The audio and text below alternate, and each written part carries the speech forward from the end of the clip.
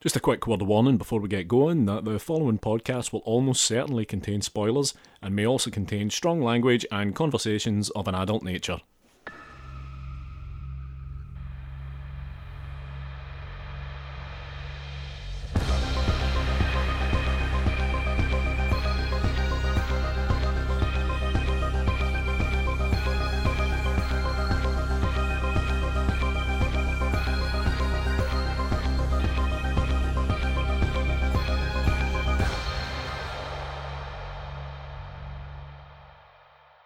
Hello and welcome to episode 8 of Strong Language and Violent Scenes, the podcast giving a second chance to films that might not deserve them. I'm Mitch Bain, I'm a horror writer and occasional doer of musical things. I've changed it. Yeah, you have, huh? And I'm Andy Stewart. I'm a filmmaker and I write as well. And we have got an in-studio guest for the first time in almost a month. Yeah. It's been a while since we've had somebody here and somebody so beautiful. Just look at his face. Yeah. He is a director and producer with Hex Studios, Scotland's only dedicated horror and fantasy studio. You may know him from directing the likes of The Black Gloves and The Unkindness of Ravens. We're joined today by Mr. Laurie Brewster. Laurie, hello. Hello there, Andy, Mitch, yes. Are you going to keep up this voice throughout, Laurie? Or is this going to be dropped at some point? I find it unsettling. Yeah, that caught me off guard in a big way. Nah, I can only maintain that affectation for the introduction. This Alright. is my normal voice. Yes, and a fine voice it is too. And thank you for making the journey down from the icy north. An absolute pleasure, and it's a great opportunity to talk about one of my favourite films. Aye, and let's just jump straight to that. You've gone for John Carpenter's In the Mouth of Madness. Oh, I thought it was actually Emmanuel in Africa. But okay, yes, we can do it in the Mouth of Madness. That's... Can you improvise? Is that okay? I have not prepared for Emmanuel in Africa. I haven't seen that in like a week and a half. Now, I've got to ask you, Laurie, we did have someone suggest in a previous online comment that we do In the Mouth of Madness. Was this just something you went, oh, fuck it, I'll do that? No. I'll have you know I've listened to no episodes of this show. And Exactly, I have standards to maintain. I don't have time for listening to this garbage. You know, in the Mouth of Madness, it's an interesting film, and it's an interesting period where horror films were transitioning towards the mediocrity of the early 2000s. So, I don't know about that. So We just did an episode on Blair Witch 2. Alright? No, Wash your mouth out with fucking soap, young man.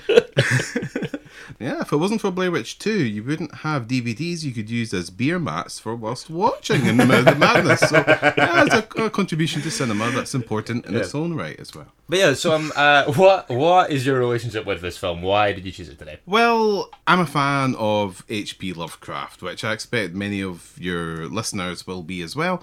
Lovecraftian tradition in cinema is one that hasn't fully reached its potential, I don't think. It's quite hard to find one that feels like it's in the spirit of the short stories. Often they'll parody Lovecraft, or not in a mean-spirited way, but it's rare to find something that feels authentic. And although not perfect, I think In the Mouth of Madness is the closest to something that feels like it's in that spirit. And its unique quality, I think, lets it stand in some ways the test of time, especially among Carpenter's later work. So did you see this when it came out? Oh, well, no, I didn't see it in the cinema as that was 1993, so I would only have been 12, Mitch. Despite my appearance, this film would have been before my time. I like to think you've just always looked like this since birth. Of course, I just returned from the Boer War, and I was remarkably busy cleaning muskets, you know, so I didn't quite have time. All right, okay. So when did you catch up with this one then? Man, In the Mouth of Madness. Well, like, again, yourselves and most of the listeners, when I was growing up, you wanted to create your favourite VHS rental store in your living room, just collecting horror films. And John Carpenter is one of the great horror directors. And when I was into horror films, everything he made was something I wanted on my bookshelf. And In the Mouth of Madness was one of the later ones. I'd watched Vampires before that, and I was kind of like, okay, it's okay, but it's not. But then this one just, totally blew me away.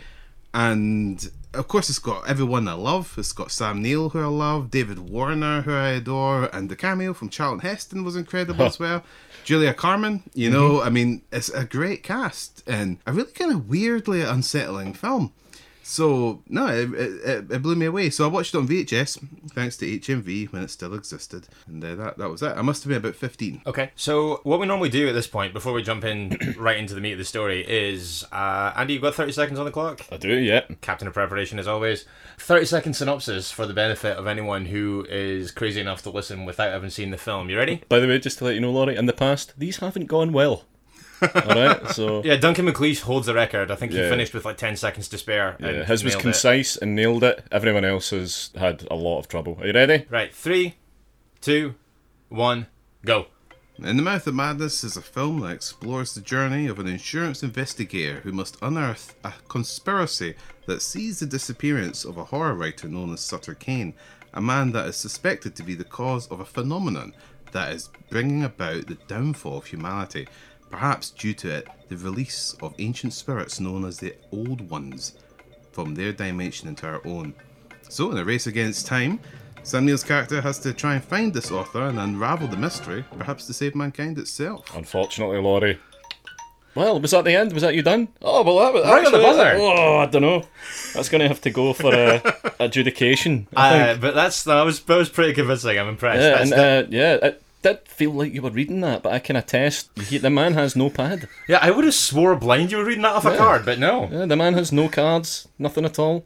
No. So no. yeah, we were mocking him, calling him underprepared, but Yeah, no. Hey, Yeah. can't argue with that. Right, so let's jump straight into this thing. So, amazing opening theme.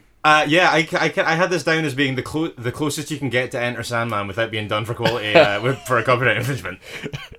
And you can't go that close to Enter Sandman without the risk of Metallica getting involved. That is very true. They are a litigious bunch. Yeah, they are indeed. What I did like, when the opening credits are rolling over the printing presses and stuff, it does come up music by John Carpenter and Jim Lang. Jim Lang is the name of that guy that edits my films. It's So I thought actually that was quite nice. It's actually KD Lang that was the accompanying musician. Right, oh, sorry, did I have misread that? Yeah. Constant craving. Constant craving. What a tune. During her metal phase, which was brief but surprising. I'm glad that all three of us got that reference. It's nice. But we do join the film on the printing of In the Mouth of Madness, correct? Certainly on the printing of a Sutter Kane book. I think it is on the Mouth of Madness. Or is it at Hobbs? Hobbs End. At Hobbs End or whatever it is. There we go. Great theme tune. One of my favourite John Carpenter theme tunes. Yeah, and just for the listeners might not all have heard it. It goes like this: na na na na na na na na na na na na. So as you say, Andy, a powerful doesn't theme, quite go like that. It's one for the memorable contribution to music. It's probably in film best cinema, if someone. and, It's probably best you look up the tune for yourself rather than rely on that. I listened to it several times today, and I don't recall it sounded like that. It's a handy substitute for when we don't have the rights for stuff, though. You're just gonna get Laurie to do it every time. So as is like almost inevitable with the films that we do in the show, we start in a mental hospital. And I think we're maybe 5 or 6 out of 8 now that have got a mental hospital featuring quite heavily in them. Yeah, absolutely. I would say it's something around there, and it's at this point that we meet probably at the most haggard he is in the entire film, potentially. Sam Neill's character, John J. Trent. John Trent, yeah. He's been escorted by Dr. Saperstein, played by John Glover, who was Daniel Clamp in Gremlins 2. And here, he again is at his big tooth best, doing that thing where it kind of feels like, I've been around insane people so long, I'm also insane. He's got that kind of wide-eyed, kind of giggling, like, you know, in Batman, the guys that become the villains, they're always that kind of unhinged person in their normal life. He has that kind of thing going on now when he, and he's depositing John J. Trent into his cell, where he will remain for the majority of the film. Yeah, and when he gets thrown in there, when he like, grabs the bars and he screams, "I'm not insane," I always think that that's the least convincing thing, and I'm just like, yeah, that sounds like something an insane person would say. He's acting quite, quite insane. It's like pretty unhinged. He looks insane. He's filthy. He is screaming incoherently. He's doing everything in his power to convince them that he is insane. I mean, it's great that footage of Sam Neill in this trailer could be used in the film, because that saves a lot of the production budget. All right, yeah. Am I right in saying at this point that we know that we've got It's like an unspecified apocalyptic event of some kind. There is something brewing. Yeah. That's all we know. Well, we don't actually know that until David Warner turns up. Okay. At this point, he's just a madman getting locked away for undisclosed reasons. And then there's I don't know if it's a torture thing to play We've Only Just Begun by the Carpenters.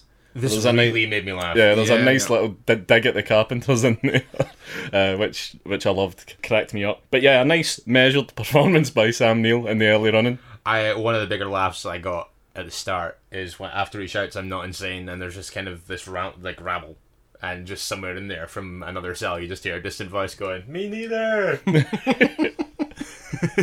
God, we really do talk about mental hospitals a lot, don't we? Yeah. Enter Dr. Wren. David Glover. I was going to say Donald Glover, but quite a different guy. Enter Childish Gambino. That would have been amazing, though.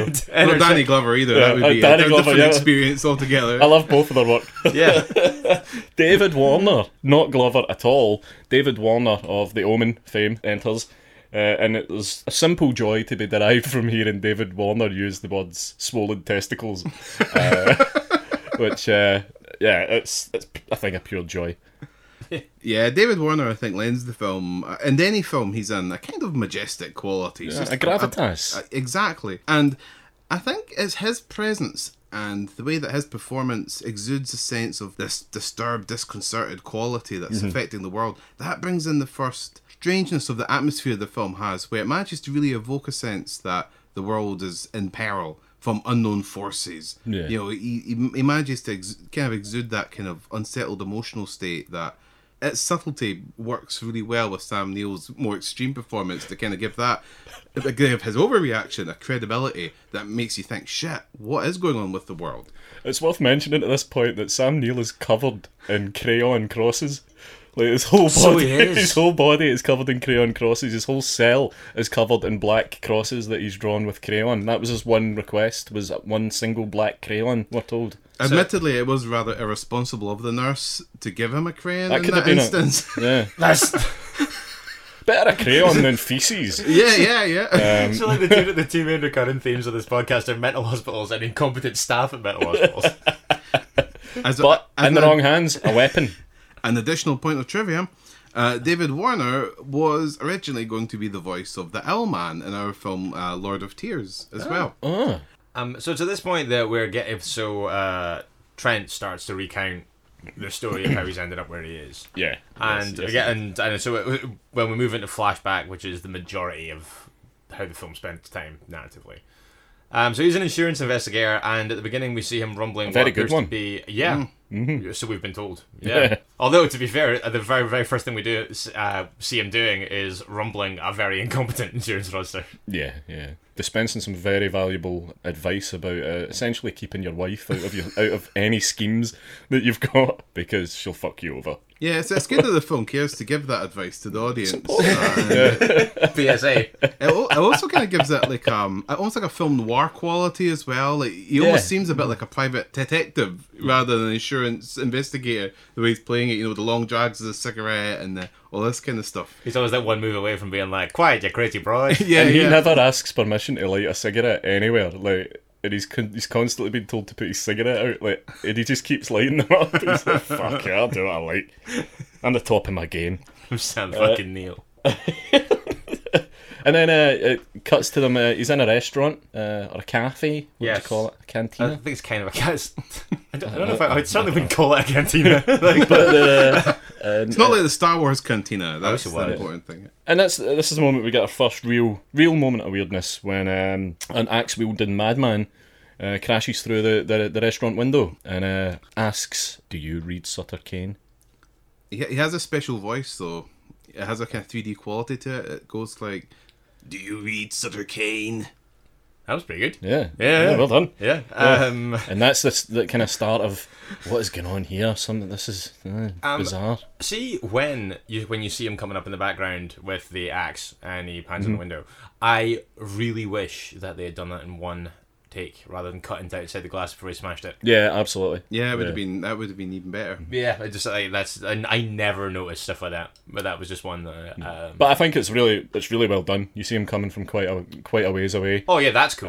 Yeah. Yeah. And Trent gets hired by Arcane Books, or Arcane Publishing, to investigate the disappearance of Sutter Kane. He's this kind of elusive Stephen King type author.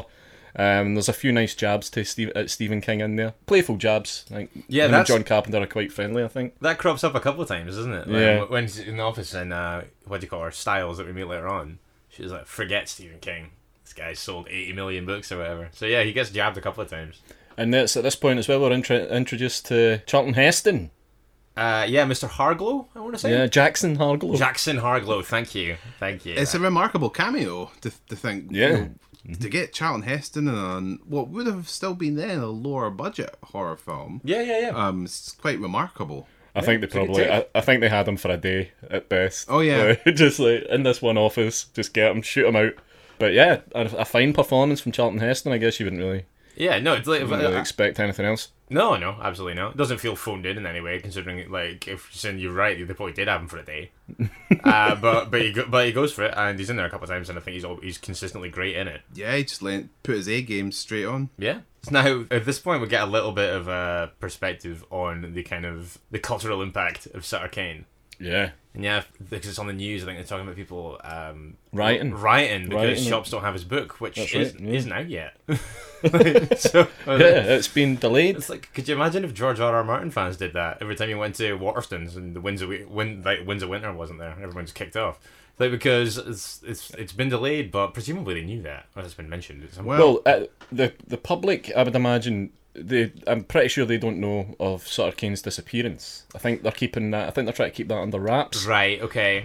But certainly the people are expecting this book, and the publication of it's been delayed. And they've only got half a manuscript or something by this point.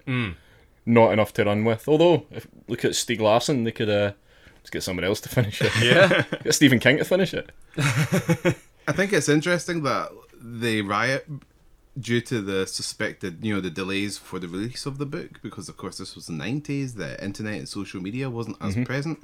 Perhaps if there wasn't Facebook, they would riot if a George Martin book was delayed, but now they can just express their rage and, tweet in Facebook form. Yeah. Because, going outside and making a riot is The it's effort. People are busy and you can't do that on your phone. The impotent rage of the keyboard gangster. Yeah. In the comments section. Grim. So yeah, Sutter Kane's disappeared, and so has the manuscript for the In the Mouth of Madness. Yes, naturally. The book within a film. The book within a film within a film within a book. Yeah. We're pretty much teetering on the precipice of the rabbit hole now. Yeah, I would say. Yeah. So Jackson Harglow, he assigns Trent an assistant in his investigation into the disappearance of Sutter Kane. Styles. Linda Styles, I believe, Linda yes. Styles. Yeah. Played by Julia Carmen. Yeah. The most attractive Latino woman working in horror. Wow. It was a specific casting requirement, but, So they set off on their mission to find the possibly fictitious town of Hobbs End. Yeah, which he happens on that and the route to it in a pretty clever way, doesn't he? Like he kind of like he slices all the covers. Well, it's worth mentioning he's not a horror book fan at all. He's quite derisive of horror books and horror literature in general. He sees them as kind of pulpy trash. And when he accepts this mission case, he does go and he buys up the kind of back catalogue of Sutter Kane books. And something that I still don't quite understand because I've never quite been able to see it in what he does, but he notices in the front covers of the books that if he was to cut them and put them together, it's a map. I think there's patterns of red lines on the covers of the books. And I think that he cuts along them or something. Is that right? And he's helped with the power of montage and music as well. Of that course, always helps you reach a final point. Yeah, hurries things Showing all along. the detail. Yep. And it's feverish scissor work. It is. It's Yeah, it's very true. he's in the moment there. But yeah, he constructs a map from segments of book cover, and he discovers that Hobbs End, which has been written about quite a lot in past Sutter Kane novels, is indeed where Sutter Kane is holed up, and that is in New Hampshire. playing quite closely to the Castle Rock. And main thing that as a Stephen quick King does. a quick point of trivia, hob, of course, is also the word for hobnob, a popular type of biscuit. And a cooker top. and that, yeah. And Mitch. What? Well, Well, Mitch hasn't done his trivia research for the word hob, but it's also an old medieval word for devil as well. There you go. Ah, nice. Okay. Yeah, That feels a little more pertinent than the biscuit one. Okay. Cooker tops. I must Yeah, admit, I doubted you every step of the way there. I was like, what is the end game here? Where is he going with us? We've only just started though, Mitch. Of course, Hobbs End is also a subway train station in Quatermass and the Pit as well. So Hobbs End calls the town that, same name as the subway station in that movie. Okay. Which is kind of quite a good Lovecraftian inspired sci-fi film from 1960s. Well, there's a lot of that. The old lady that runs the hotel, she's Mrs. Pickman, and Lovecraft had Pickman's model, the short story, Pickman's model. Okay, Andy, you did your research. Fine. Yeah, very we good. get it. It's okay. Unlike Mitch. All right, Johnny, no notes. I'm watching you. Sitting there with your no notes, unencumbered. Sitting there retaining all your knowledge with just your brain. Thank you. Without the cramp inherent in writing fevered notes. Yeah, exactly. Yeah. So then they set off to Hobbs End, which may or may not be fictitious. She seems quite confident that it's made up. However, Trent's pretty sure that they'll find it. A lot of towns apparently go missing and stuff, which I wasn't aware of. There's a scene in the car just as they're making their journey, which is one of my favourite scenes in the whole film, and it's when what's her name again? Styles. Linda Styles Styles, is yeah. sleeping, and Trent thinks it's funny to wake her up with a bike horn, Yeah. like a and he kind of honks the horn at her, and she freaks out, and she's kind of hitting him with a packet of crisps, and he says to her, "Never, never, never throw chips at a driver." I'm just like, that's quite sweet. As the old saying goes. Well, it's quite Fulci-esque at times as well when they actually arrive in Hobbs End, which they just do. Yeah, they just appear there. Yeah, they drive through a tunnel like in Beetlejuice, and then they're there. They're in Hobbs End, which is full of mad people and mad dogs. Yeah, Hobbs End, for someone who claimed that she was pretty sure that it didn't exist, Linda feels it seems like she's kind of familiar with it, or it seems that way to me. The way that she interacts with the surroundings and things, it feels like she knows more than she lets on, although that's not particularly explored, I guess. No, Well, I think if I recall, she suggests that she was pretending not to know that the town existed, but that in fact initially it was supposed to be a stunt that Sam Neill was bringing into it, but that's not going according to plan because what was supposed to be fake is now real. It's no reality. Yeah, we can get to that in a sec because I actually really like that as a twist. In fact, we can talk about this now, actually. I really like the fact that rather than it being entirely right or being entirely a fake-out, it was like, oh, we had this in mind as a kind of publicity stunt, but we didn't know about X and Y, and it's actually much worse, and it's real. Yeah.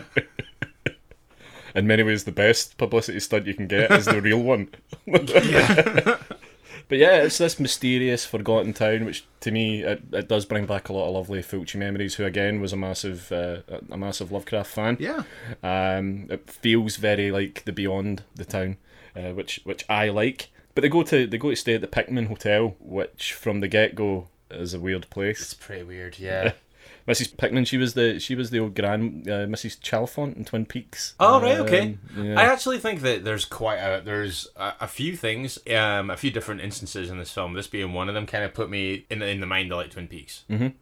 Well, we're around a very similar time as well. Yeah. Twin Peaks is only a couple of years gone by the time this film comes out.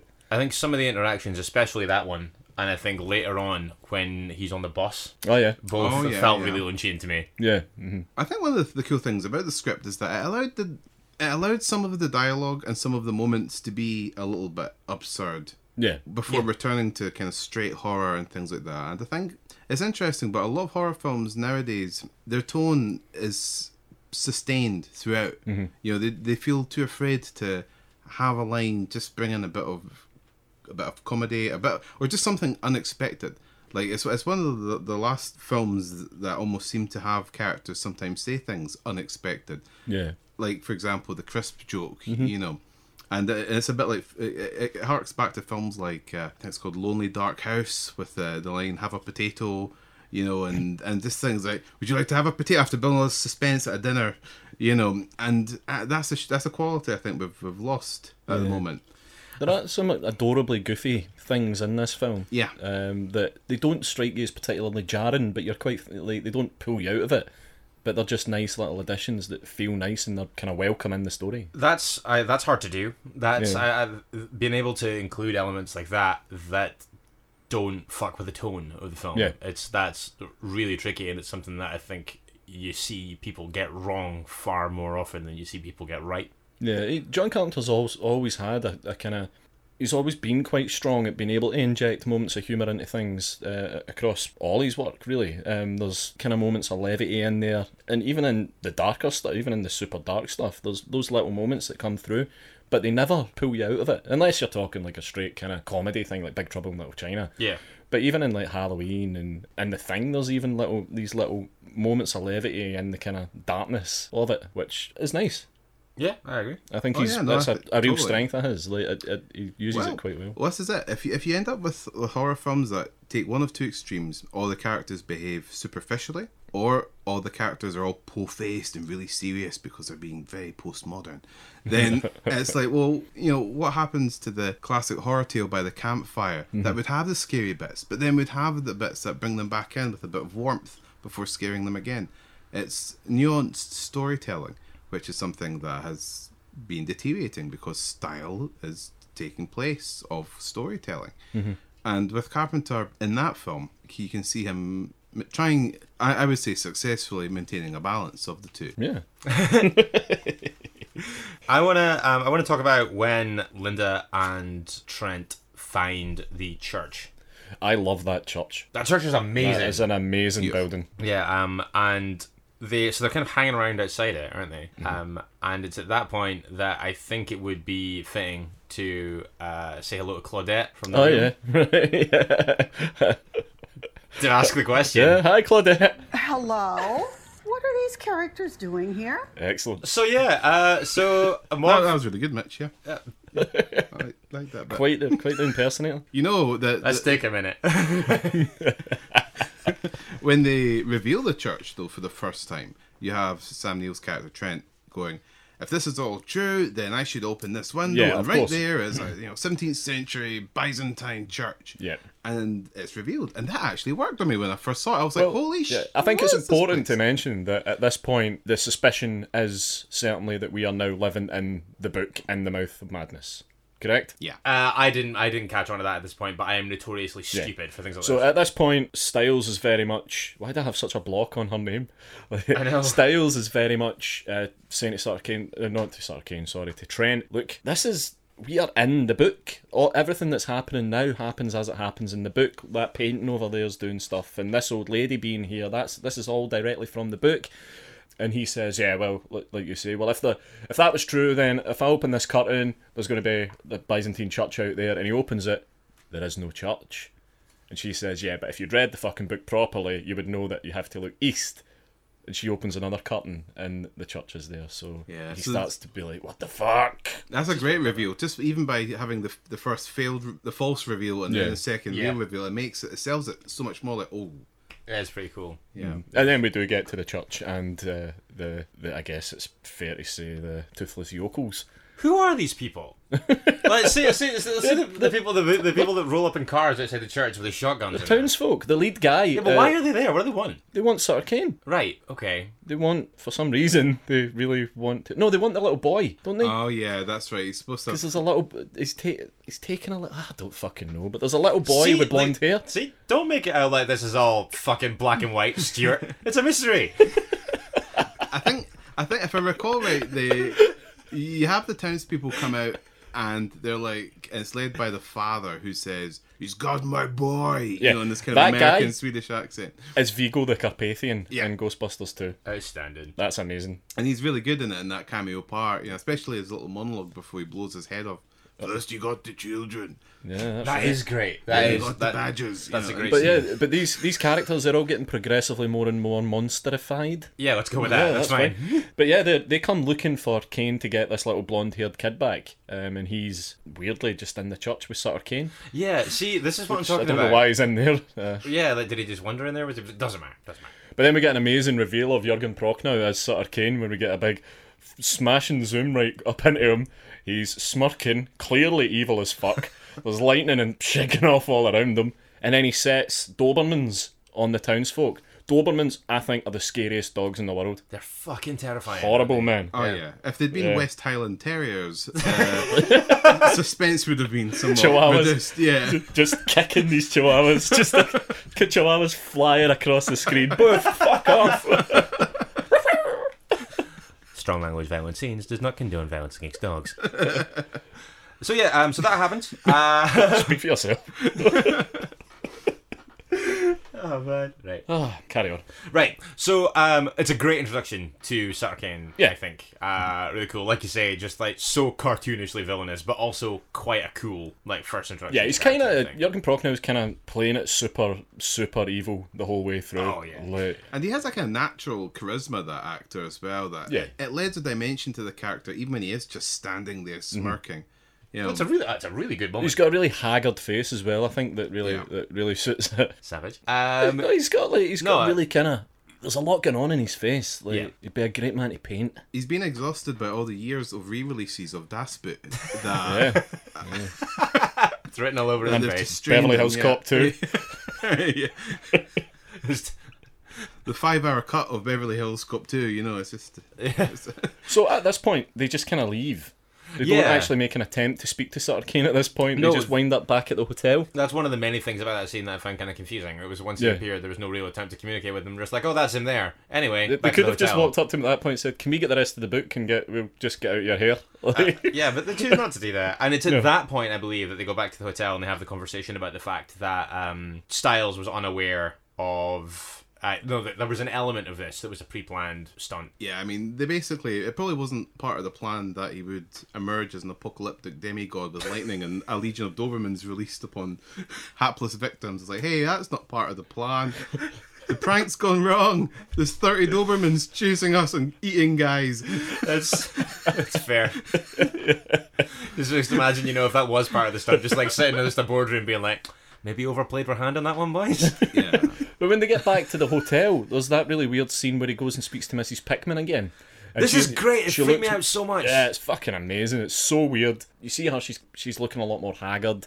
The way all the townsfolk are, every time you're reintroduced to them, they're looking more and more monstrified. Like I said, trademark. But while they're talking, you hear this kind of... Again, Sam Neill tries to look behind the desk, and she's kind of blocking him. And then when Trent leaves to go back about his business of wondering what the hell's going on, which is essentially what he does for the whole film, Yep. it's revealed that Mrs. Pickman has her naked husband chained up to her ankle, which is super cool and really weird. And it's a scene I've always loved. Like, why the fuck has that happened? Yeah, It's it's so quite disturbing. shocking. And then, of course, she becomes a monster. Massive Lovecraftian tentacle beast. Yeah. Yeah, and also just the idea of like the facade, the mask as well of humanity and the monsters that lurk underneath. This idea of the unknown. At that point, Trent he's investigating, but he's not ready for the full truth. He can't yet see it. He can't bring himself maybe to push aggressively to look over the counter. Yeah. It's like, and I guess it's probably a metaphor in there about humanity's inability to see the giant return of the fish people. Yeah. Yeah. So it's immediately after this that Linda Stiles has her first a proper interaction with Sutter Kane, Yeah. who is sitting in the middle of the church, like typing theatrically on a typewriter. Now, what I will say is I love his writing room. Oh, yeah, it's great. If anything's going to get you into the mindset for writing horror books, it's that fucking room. I think it might be blood that's cascading down the walls, or skin or something. Yeah, that'll do the job. If you want to get in the mindset, a massive baroque table in a room covered in blood and skin is probably the best way to go. Yeah, it works. It works for me. It's great. I actually imagine that's how you write it. In your church. It's just my bedroom that's like that, Andy. So they have a little bit of a back and forth, and he kind of exposes her to the front page of the manuscript for In the Mouth of Madness, and then she starts crying blood, and the first act and a half of the film flashes before her eyes. Uh-huh. Yeah. What's your question? No, I'm just verifying. It could be because Sutter Kane is actually trying out a Dean Koontz book on her first, and that's why her eyes. It's a little bit Any of a Dean Koontz, horror any Dean literature. Koontz fans out there want to weigh in on this? Yeah. Feel free into the debate of who's the better writer. Feel free to do so. I really like the part where he's during this part when obviously she seems to have like kind of absorbed the entire plot of the book by osmosis when he Yeah, and I think when he like Johnny Five. pretty much Johnny And Five. That so he's already said at this point that a non-specific they are telling him what to write, yes, and from behind the bulging door. yeah, and I think like when he says, "Do you like my ending?" I think that's a really satisfyingly creepy moment as well. I like Yeah, a lot. that does really work well. The Styles creature comes up pretty soon after this, when she becomes the kind of all fours crawling beastie with her head kind of spins round and stuff. Yeah, there's some quite exorcisty shit. Yeah, going I on always there, thought isn't there? that was a really cool, It's a very really cool disturbing, creation. yeah. There's actually a lot of really good monster work in this, particularly when that door opens, when the bulging door opens and we're exposed to the big corridor with all the kind of they or them as it is in there. That's some great work again by those KNB guys. Oh yeah, I mean apparently when Styles is transformed and her body is all contorted, it was actually performed by 3 small people whose bodies were interlocked. One of their heads wore an upside down mask of Styles, and another one's head wore her left hand, and another one's head wore her right hand. It's quite incredible. Are you making this up? No, it is actually quite an achievement. Well, I read it was a contortionist that did it wearing a mask, so one of us is talking shit. Don't know where you read that from, Andy. That sounds made up. I'm far more likely to believe dwarf Lego. I just, Jesus. I just, Christ alive. I'll take this out there. I'll take this out the edit. Yeah, good night. It keeps the story kind of bounces around madly for a bit, and I think in the kind of, rather than the third act, if you were to break it down into quarters, Yeah. the kind of third quarter kind of loses its way a little bit. I think it's the part where it's threatening the most to kind of derail or stumble a little bit from a storytelling angle. Yeah, he goes back to the hotel again. Yeah, there's a really funny bit. Again, great comedy timing where he runs into the room and he gets thrown right back out through the door. But then he goes to the bar. This and is he great. Meets up with Vigo again. Yeah, This is what you were talking about, wasn't it? I like Vigo's monologue. I mean, it's kind Yeah. of, but I mean, that's him performing great. You know, it's nice lines. It's he does it well. But that scene, pace wise, seems a little bit unusual. It's a bit like we're retreading territory that we're already familiar with, which is everything's turning to crap. Yeah. People are changing. He does get to have a few chilling lines in, but it could maybe seem more like a sidestep rather than an advance on the story. I would say that's fair. Trent still isn't buying any of it. He's like, it's makeup, it's practical effects. I still have. He thinks he's in some kind of mad kind of fun house. I think that's exactly what he thinks. That's some big joke on him at this point. Then he winds up back in the company of Sutter Kane. I tell you, see, before we jump to that, there's again just like an individual line and moment that I really liked in that scene when Vigo goes to shoot himself and kind of Trent motions to stop him, and his response is just, "I have to. He wrote me this way," which Yeah. again was pretty Brilliant. creepy, like that. Yeah. Really cool. At that point, He wrote me this way. exactly that. Yeah. So having Vigo in the room. I like that we've just decided to call this guy Vigo. Yeah. He would yeah, want that. Yeah, he would want that. Yeah. I think. Who wouldn't? I think it's fine. It winds up back with Sutter Kane again, and they have this kind of back and forth between the two of them where he is gifted the finished final manuscript in a lovely black presentation box. Very like something you would do, Laurie. Yeah. It's, But he's gifted a lovely black presentation box with In the Mouth of Madness in it, and told, there you go, that's what you came for, essentially. That is a kind of like the kind of thing that it's like a fancy Kickstarter goal box, isn't it? if you pledge £2,500, you can have a prophetic tome that will change the face of humanity forever. And an executive producer credit. Yes, exactly. I should try that next time. This man's the fucking king of the Kickstarter. But you know, Andy, it really all comes down to God. So you've got Trent, right, from the start playing a skeptic with Yes, everything. of course, yes, He's an yes. insurance investigator, he doesn't believe anything. And and then you have this manuscript, which is a bit like, supposed to be like the new Bible, a bit like the Ten Commandments, but of this alien race, or this supernatural race, or however you want to think of it. And the great joke seems to be with this, even with it, when he's confronting Vigo at the end, and Vigo's dying, and he still can't bring himself to believe. it's almost like there's an argument being made that the position of the skeptic is so inflexible that even when presented with the proof, Yeah. it can't change itself. And that drives Trent mad because of his inability to accept the new reality, which is one that's at odds with his conceptualization of reality, which his skepticism resides on. Just thought I'd throw that in for you. Yeah, I think that's fair. Yeah, And I think it's absolutely I spot think it's spot on. down. Yeah. Yeah. And my understanding of it is that the kind of rabidness and the devotion and the scale of his fan base has basically willed his fictional writing into fact, right? That's kind of how it's presented. Yeah, isn't and it? you know, like that phenomenon, the idea of belief being able to manifest into reality is something referred to as the Tulpa effect, which is I think it's part of Buddhism or something. But the idea is that so many people believe something, they can create a reality. Though psychologically, that would be a relative position, a bit like if we all decided that a chomp bar was God. Would it become God? Oh, as though they are good. Because it is kind of important sometimes if you're hungry. Yeah, they are good. It's good that you brought up the Tulpa effect, Mitch. Yeah, I that was definitely deliberate. Just inviting a jump off point about that. Please elaborate. Yeah, Yeah. that was definitely your intention. Doing it 100%, absolutely. Yeah.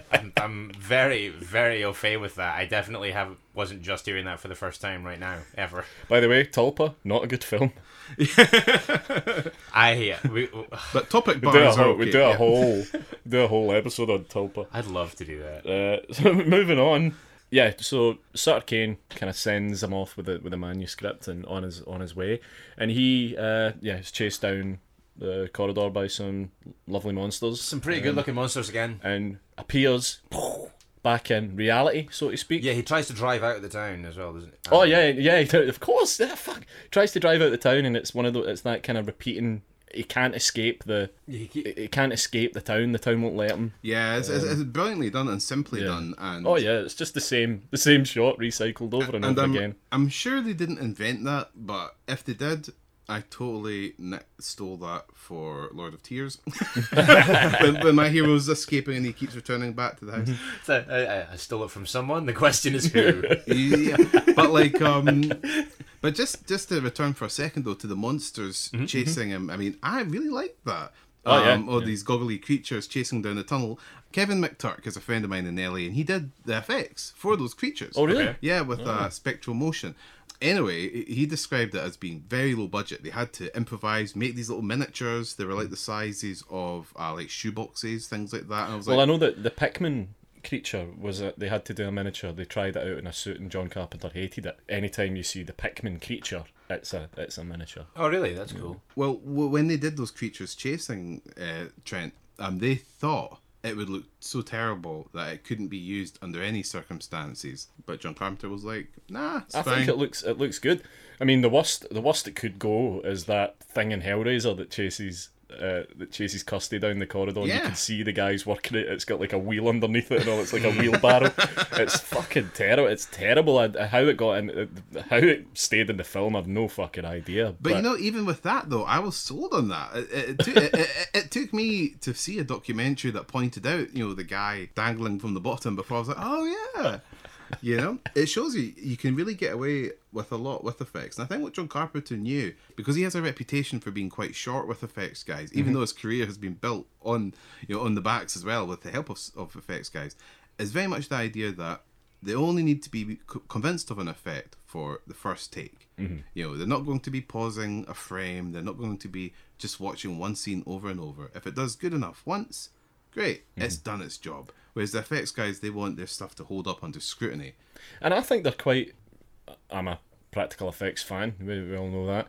I think these creatures look good and they're used sparingly as well. So they're only fleeting glimpses. They're never lingered on. So any of those perceived failings in the creatures, due to whatever budgetary reason, they don't show at all in this. I don't think they show. I think you're at right. all. Totally. And again, thanks to editing, especially, so important, and cinematography. Yeah.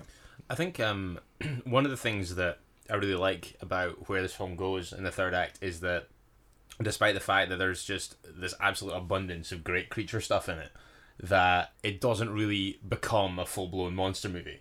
Yeah. Things like, infinitely to its credit and to its betterment. I think that the fact that it doesn't go down that road and it does something that's, for me, far more interesting narratively. Oh, definitely. I think the monster stuff in it is only there to add another level of the weirdness Totally. to the film. Because it is weird. And seeing the weird Pikmin monster hacking off the husband's arm that's now handcuffed to a tentacle rather than a leg is really cool. It just adds another level of what the fuck is going on in this film. But I think it's really impressive and kind of commendable that having that and using it in service to something else rather than that being what it's about is kind of unusual and really commendable. Where are we? Right, We're waking up at the crossroads with the manuscript and the first on-screen appearance of Hayden Christensen, Anakin Skywalker, as the paper boy. I was surprised to learn in that his myself. finest role today. They're certainly the least wooden I've ever seen him. Yeah. But he gets asked. Trent asks him, "Do you know where Hobbs End is?" And he's like, "I've never heard of it." Yeah. So it's at this point that you get the nightmare sequence, the kind of Lynchian thing I was talking about earlier on in the bus. My favourite piece of Sam Neill rage in this whole film is when he's talking to the woman about trying to find Hobbs End, and he's going, "Oh, we need to find this place. I was there today. I've got this written down as well. And she's like, oh look, I'm not suggesting that you weren't in a place today, but it can't have been called Hobbs End. Yeah. That's never. There's never never been. was a place called Hobbs End. There never will be a place called Hobbs End. Yeah." And his reaction to that is to go, "I want to see your supervisor," as though the supervisor was going to come and go, "No, she's talking shite. That place does exist, actually." Yeah, we'll talk about this later, Elizabeth. So sorry, it absolutely does. Here's some flyers and a coupon to that lovely bar stroke diner in Hobbs End, which is now decorated in Vigo's brain. Vigo's brain, yeah. Yeah. But I know that's my favourite accidental comedy moment. The scene on the bus is my favourite scene in the film. It's great. I love it. I love that Sutter Kane says to Trent, "Did you know that my favourite colour is blue?" And when he wakes up, everything's blue. Yeah.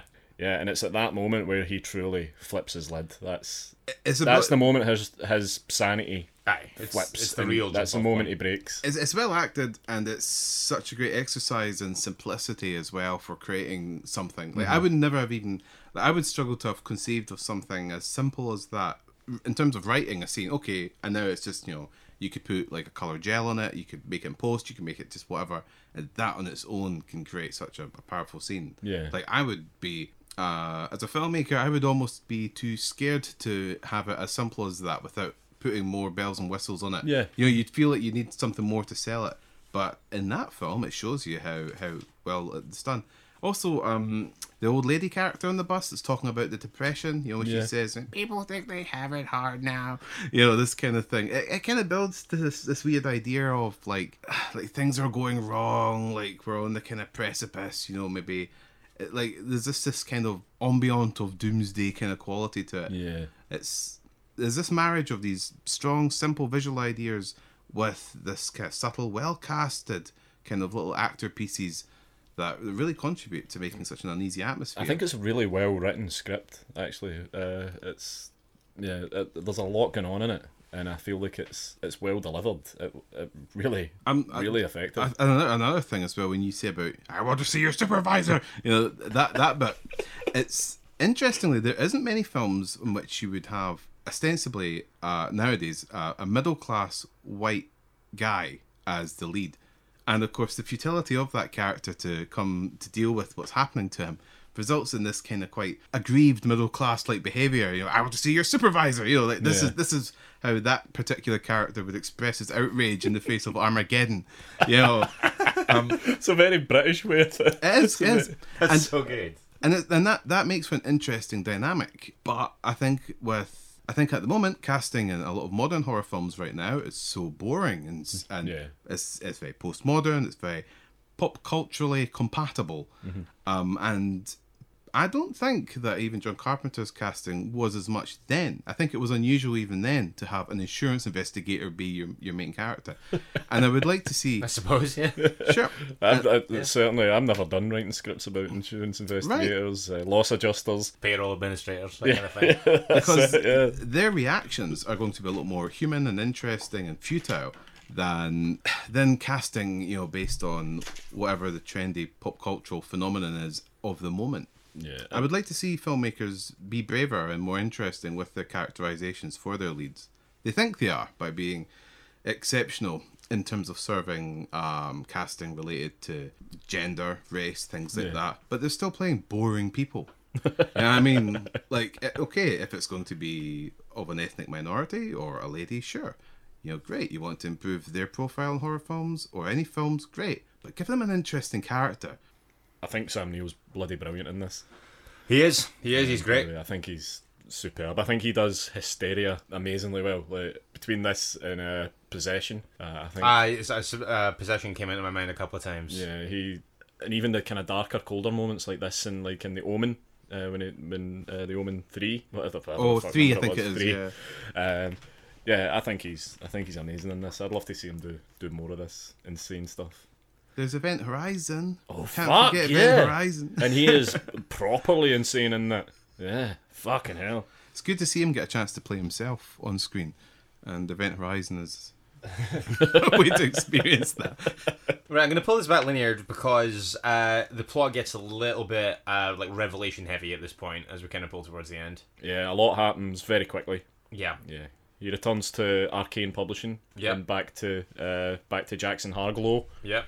And Charlton Heston informs him that we didn't send you with a woman. You went on your own. You brought us the manuscript months ago. The full manuscript months ago. The book has been out now for 7 weeks. Yep. Film in the works. And the film is imminent. And at this point... Which, by the way, is a really impressive turnaround for an adaptation of a book. Yeah, absolutely. They must have... Yeah, they worked hard. I mean... presumably the rights were sold as soon as the book was announced. Yeah, they would have to have been. Yeah. The descent here for Sam Neill continues pretty rapidly. He is completely bewildered. He finds himself wandering the streets, and people are queued up all along the streets trying to buy this book. Yeah, his unravels pretty quickly for him. Yeah, to the point that even when we come back to the asylum that he's in at the start of the film, which we find out why he's there, because he also then becomes an axe-wielding madman and chops a guy to death in the street. Yeah. Who has just purchased a copy of In the Mouth of Madness. Yeah. Which now has Sam Neill on the front cover. Which is so good. Which is amazing. I love it. Yeah, but and then so the asylum, it's abandoned, basically. And my favourite kind of exposition that you get, exposition on a radio that's inexplicably still on in the abandoned asylum. That's a good. I like it. I like it too. Yeah, It's a good thing. Like everyone else is gone except that a voice on a radio. Yeah. There's always something quite spooky about that. Yeah. I suppose the only potential critique you could make, and I would say this with some hesitation, is that eventually, when you're reaching this final point, even when he's meeting Charlton Heston, just Charlton Heston, yeah, and you already know where what the cards are, what they're going to be dealt, and so really just seeing more how the end of humanity, as it were, is going to manifest. But it's happening. It's a lost cause. It might have been interesting if it had been possible to build it up just a bit longer, bit more towards the end. Because although I like how it ends, you're seeing it just kind of everything collapsing, as it were, it does play out. I think of films like Halloween 3, Season of the Witch, how they managed to build up the suspense all the way to the very end. He's on the phone call to all the TV broadcasters to pull the advert that he knows will kill hundreds, thousands of children, right to the end. And although it's a bit tricky because it is... he's telling the story in retrospect, but like I would like to have seen a bit more of that tension, just bringing on a bit further. Yeah. No, I agree. Yeah, I think that's correct. I think that the way that all of the revelations are handled and the way it kind of feeds into the story are all pretty well done here. Yeah, I think it's quite tight. It manages to... The way the film's put together bothers me at some points, but I don't think that detracts at all from actually how tightly told the story is. Yeah, I don't... It feels weirdly constructed rather than badly told. Yeah, I agree. Considering how much is going on narratively, I think it does a really good job of not getting bogged down in over-explanation at any point. Yeah. I don't think that ever... And even, say, when you're getting revelation after revelation and kind of twist after twist at the end, I think that it does manage to do all that stuff in a way that's kind of restrained. You never get the kind of like Professor Cliff Notes character kind of filling you in any way. Yeah. I think the closest you get to that is the radio, which I actually think is really cool. And Sutter Kane himself, yeah, which is fine. Yeah. also fine Because essentially he's essentially our storyteller anyway. yeah. If anything, it's the most appropriate thing you can have as I'm telling you. The film does a lot of that exposition through simple visual storytelling without having to go into the detail. Even like the painting in the hotel that shows the couple by the lake. Yeah. And you see I think it's the guy or the girl in the painting is transforming into what you know will The be townsfolk the are becoming as well. yeah, like, it's- eventually into like a fish person. It's like by doing those kind of things, it avoids having to have lots of dialogue exposition, which is always a killer for pace and everything. It really is, yeah. It can be a real momentum killer, and I think that it's the kind of thing that, because like you say, this film it's really, for such a complex story, it's really tight, it's really lean. Yeah. There's hardly any fat on it at all. 93 really. minutes. Yeah, Yeah, and it's like quite nice and tight. and It it seems would, like a bigger story, doesn't it? For yeah. that duration, it seems to tell you quite an epic horror story. I know that Graham said this in the last episode. Graham Skipper said that if they were to remake The Village today, it would be about 2.5 hours long. I think the same's true of this. If someone was to take on a remake of this now, I feel it would be so flabby Yeah. and padded out. yeah, that that's probably true. Yeah, it would completely ruin it for me. I Or think. that would certainly be the danger. Yeah. Yeah. So we're just about there with this. Well, The final scene. yeah. Where he goes to watch the film of In the Mouth of Madness at the cinema, which is great because the poster that you see outside has the full credits for the film, directed by John Carpenter, but the actor, or the actors as it were, are John Trent and Linda Stiles and Jackson Harglow. So it becomes kind of meta and kind of self-referential, and it has fun playing with that. Yeah. And then the film that he watches is the film that we've just watched, which I think's really cool. And he just laughs himself into giddy insanity in the cinema on his own. So, yeah, which is I think this is a great ending. I really love the ending. That scene has Yeah. become kind of iconic, I think, of Sam Neill with his wee bag of popcorn and that in The the empty cinema. theater, yeah. It's really, really good. It's a great ending. It's interesting as a whole because the film, it kind of typifies to me the idea of let's invent a new horror genre. Let's call it nerdy horror. So, like things that are, for example, like they're referential to Lovecraft. They're made by older folks that were into things like gothic comics, fan stuff. You know what I mean? Like Yeah. now that modern horror is so high concept, it's either, you know, a postmodern metaphor for Tinder, or it's a kind of by the numbers PG-13 horror. The idea, Those are the only two things that they are now. yeah. So like if you want to make a horror that takes inspiration from, say, Gothic or Lovecraft or anything like that, that's kind of like a nerdy bracket. Yeah. I mean, to be honest, that's kind of the bracket that my films operate on. He says with no small measure of pride. Well, I mean, it does, but these other filmmakers, they were doing that kind of stuff as well as creating stuff.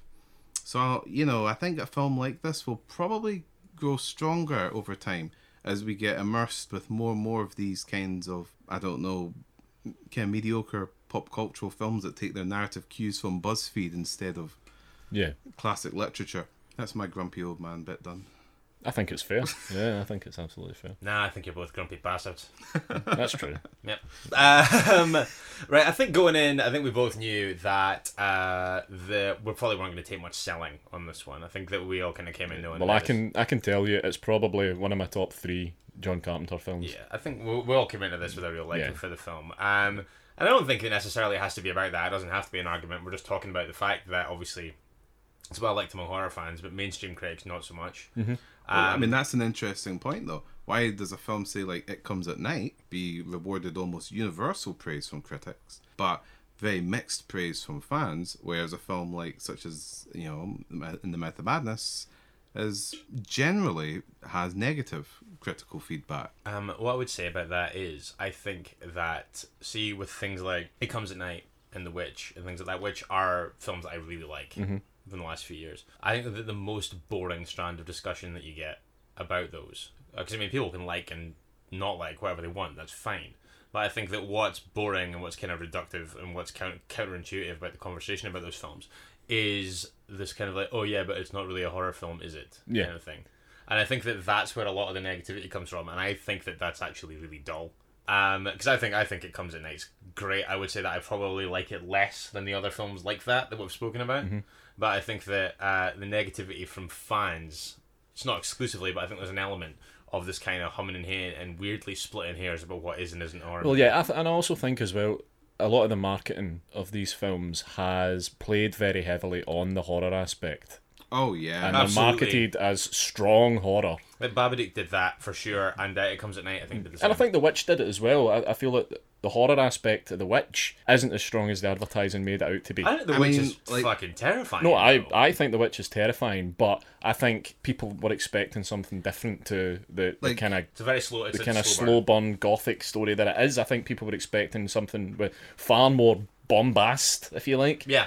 And I think the marketing of films like like we say, like The Witch and The Babadook and It Comes at Night, have painted them all as extremely strong horror. And I think that's what annoys the fans, because then they've seen them and they've found that initial marketing difficult to get over. I think they maybe felt like they were promised something and then the promise wasn't delivered upon. Yeah. Oh, sure. Yeah, I mean, just to add to what you're saying, I mean, I can't blame the fans for this one, because, like, sure, they can be, they can have their tastes, and it could, and by some artists, be seen as limiting. I don't think so much myself, but in any case, distributors have to take the primary responsibility for how a film is shaped and presented to the market. Yep. But distributors, and I know I work in distribution as well as a producer, are interested in the bottom line.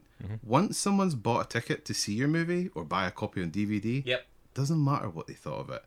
You have their money. That's right. They can, bitch and moan afterwards. Doesn't matter. Doesn't matter if their percentage is whatever. And so if you're the filmmaker and you've signed with this distributor, well, hell, like, there's no way the guy that made It Comes at Night thought, yeah, you know what, this will be a great double bill with Halloween. A bunch of horror fans on a Friday night are going to love having pizza, rocking it.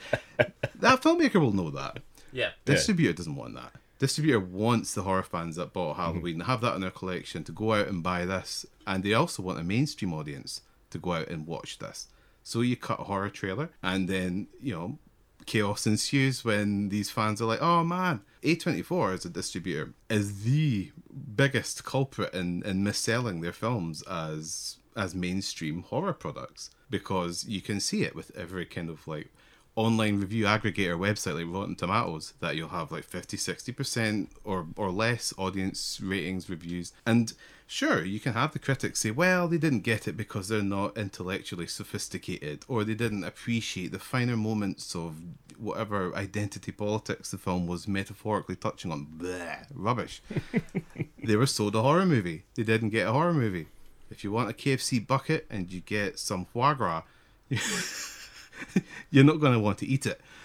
It's a simple... Unless you like foie gras, and then it's a pleasant surprise. Yeah, but if you turn up looking for chicken, So, that's the problem. But I guess on the opposite side of that, maybe critics view certain films as the film that it is. I mean, all of those films that we've mentioned are technically very good films, very well acted, They're all very well critically made. acclaimed films as well. Well, let me just add another point of contention with critics. I mean, I like critics. Heck, thankfully, they've generally liked my films. Yeah, right. But Brag. brag.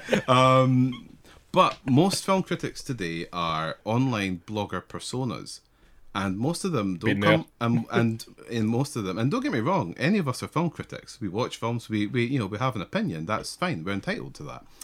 But I think a lot of like online film critics, and I put this in inverted commas, prefer associating themselves with films that represent prevailing pop cultural winds, rather than reviewing the films for what they are.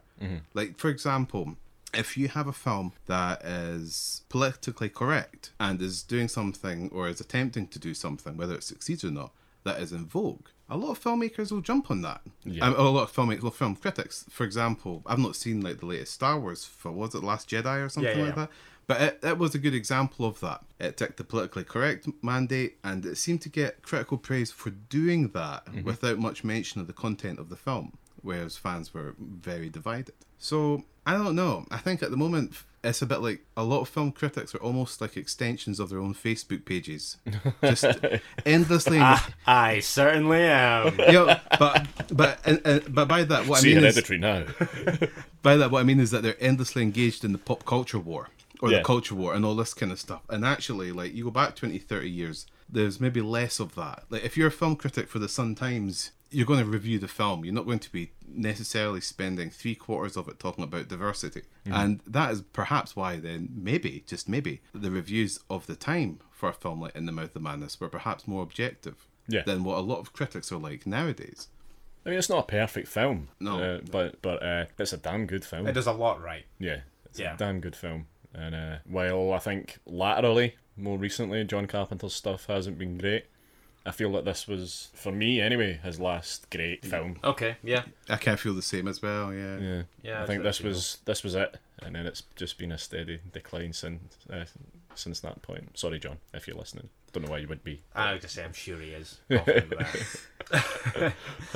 But no, like I said, I don't think that we're ever gonna really have an argument about whether or not we like this. No, but there's there's enough goofy stuff in there, and there's enough to talk about that it's certainly an interesting film. Yeah, I'm quite glad. I'm glad you brought it to the table, and I'm quite glad we took a little bit more time to go back. Yeah, and I hadn't watched it in a while, actually, truth Yeah. be told, so it was nice to go back and watch it a couple of times again. I can see why it didn't necessarily sit right with like critically. Yeah, With people, especially with kind of mainstream critics and people who don't watch horror movies, I can understand the things about it that would be problematic for them. But yeah, for me, that was great.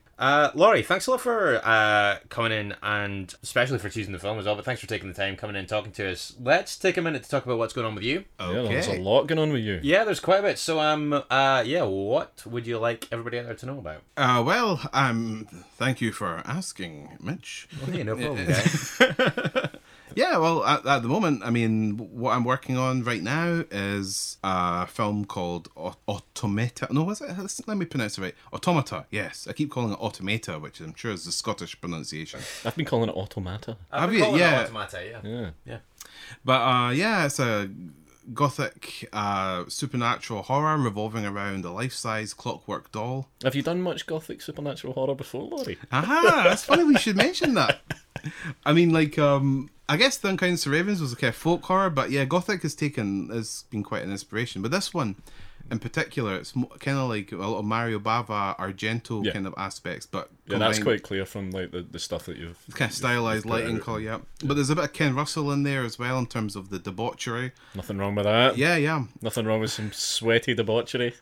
In a way, what we've tried to do with Automata is create a film that looks colourful and pretty on the outside, but has a heart of pitch black. It's a film that tries to combine aspects of The Shining with Lolita. It goes to very dark places, and yet looks very pretty whilst doing so. And it's a film that attempts to really make the audience challenge their own sense of morality with what they want to see happen in it.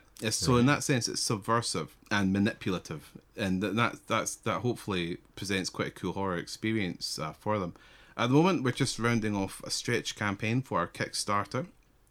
So folks can check out the film on Kickstarter, and there will be links to learn more on the page. But like apart from that, we're also developing a studio at the moment. We have a former church building that we hope to make into a cool centre for horror fantasy art for our films, as well as collaborations with artists and filmmakers around the world, and hopefully a cool place for having some parties and events all dedicated to the genre we love. I'll be sitting by the letterbox waiting on my invitation. Yeah, totally. Presumably in some kind of fancy black wrapping with feathers and fucking Damn right. No. leaves. No, it's cool. I mean, we've got our film. We've got 2 published books that we're doing, which are the first. Jeez. Yeah, I know. That's cool. We've been getting a lot of writers involved with that. Geez, even our Owlman cuddly toy as well. I saw that, yeah. Yeah, it's just all kinds of stuff. And we also have another feature film, which is a short film anthology called For We Are Many, which has seen filmmakers participate from around the world. And How many filmmakers do you have in it? I think about 16. Oh, fucking hell. Serious numbers. It's a bit like ABCs of Death kind of thing, but it all follows the theme of demons, which doesn't mean that you've got 16 possession films of priests. That would get a bit boring. But the demons, they look. There's a real mixture. We've kind of curated them and helped with the development, so that we make sure that all the scripts that have been developed for are really quite different. So there's some brilliant, cool practical effects in there, and there's some really cool, weird, psychological, trippy, creepy stuff. So that's a film that, like Automata, should be done by. Automata. I'll change the pronunciation every time. Doesn't give a Will be by later this year. Sweet. Laurie, what can people do for keeping up with you on social media? Well, the best way for folks to keep up to date with what we're doing on social media is actually just to look me out on Facebook and add me as a friend, because it's always cool to have friends on Facebook that share passion for the horror and fantasy genre. So if they just look for Laurie Brewster, Laurie with a W, then just add me. That's the easiest way. Okay. Okay. No Twitter, nothing like that. Well, I mean, I'm on Twitter. I sometimes make weird, drunk, abusive tweets and things, but Sweet. But that and Facebook, yeah, is a cool way. And don't be shy. Say hi. There you go. Excellent. Laurie, thanks a lot for stopping in. Thank you. Thank do you want to you, give us thank do you want to give us another bust of the In the Mouth of Madness theme to take us out? Go for it. Nah, nah, nah, nah, nah, nah, nah, nah. It's interesting watching Andy attempt to masturbate to that theme, but it's quite a beautiful sight if you to witness it. It goes like nah nah nah. Visualize. I'm doing it nah, rhythmically. Nah. Yeah, it's like Sting, you know. It's tantric. Tantric. Right. On that note. So not really an argument there, I guess. No, not at all. Just kind of pretty unanimous, but fun conversation all the same. Very much so, yeah.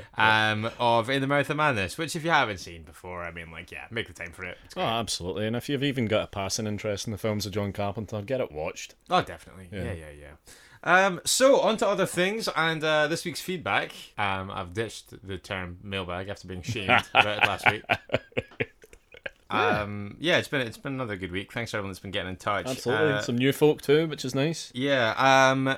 Again, the detention thing just won't die. Oh no! What now? After we announced The Village, we had Grant Dyer get in touch on Facebook saying, Right. "I've been waiting for a film that I love to be announced since Detention." I Which see I think he's just actively trolling you at this point. Yeah, I feel like Grant and I might are not. destined to be friends. He's putting up a lot of barriers.